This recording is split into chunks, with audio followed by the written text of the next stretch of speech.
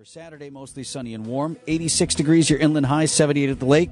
77 at the lake on Sunday under mostly sunny skies. 85 degrees, your high inland. Right now, 64 in Milwaukee.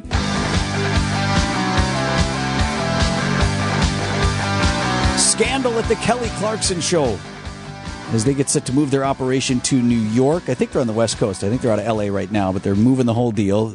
Instructive as we focus often on workplace and employment issues on the show. And can the boss, or if not the boss, one of the top leaders in the company or an organization, be clueless as to the environment around them and in their operations? And the answer here, it seems other places as well, is absolutely yes. All right, everybody.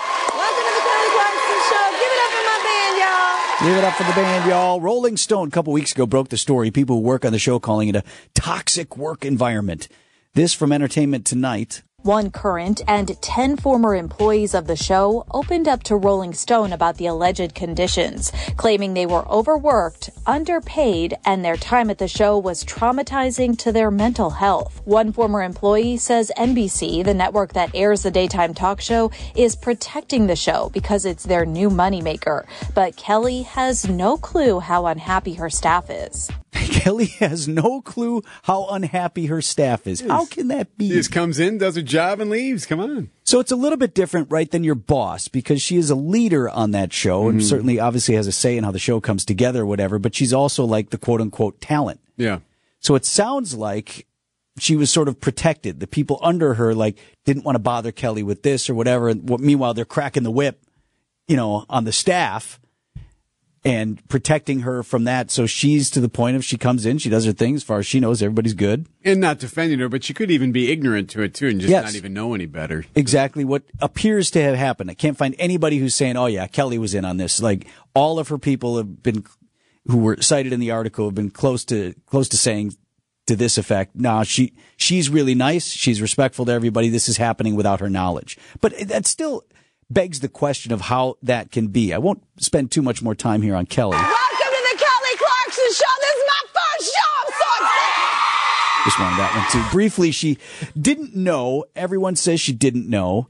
So how can that be? Well, I turned to our expert on these things, Mike Grubich. He's president of LAK Group, one of our partners here at WTMJ. LAK is a business consulting firm. And Grubich tells us this sort of thing is not as rare as it should be. The last people to know when things aren't going good culturally are the leaders, right? Everyone else knows way before that. They experience it, they talk about it, so on and so forth, but leaders are the last to know. And unfortunately, sometimes when they know, it's too late. It's not recoverable, and it's when someone's leaving. Not recoverable. More on that comment in a moment, but back to what he's saying, really, oftentimes because they're sort of, as you said, Eric, ignorant or isolated from the real conversation that's playing out in the office or wherever, not paying close enough attention. Leaders in workplaces truly aren't aware of the culture and environment in their own workplaces. That's not an excuse because they should be. It's not going to happen through a series of meetings or calendar invites. Here's Grubich again from LAK Group. I honestly, I think the most value added is when it's organic. If it's too prescribed, it almost becomes a check the box. If you're having conversations, you're engaging, you're asking questions. Phrase we use a lot is, as a leader, don't go into a situation to try to be interesting. Go in, try to be interested. When you do that and take that approach, people start to talk to you. They follow you and they're engaged. Okay, so how about for you? You're at a company you like, you're doing a job that you like, but things are starting to get ugly for you. You're frustrated at work or that environment is starting to turn.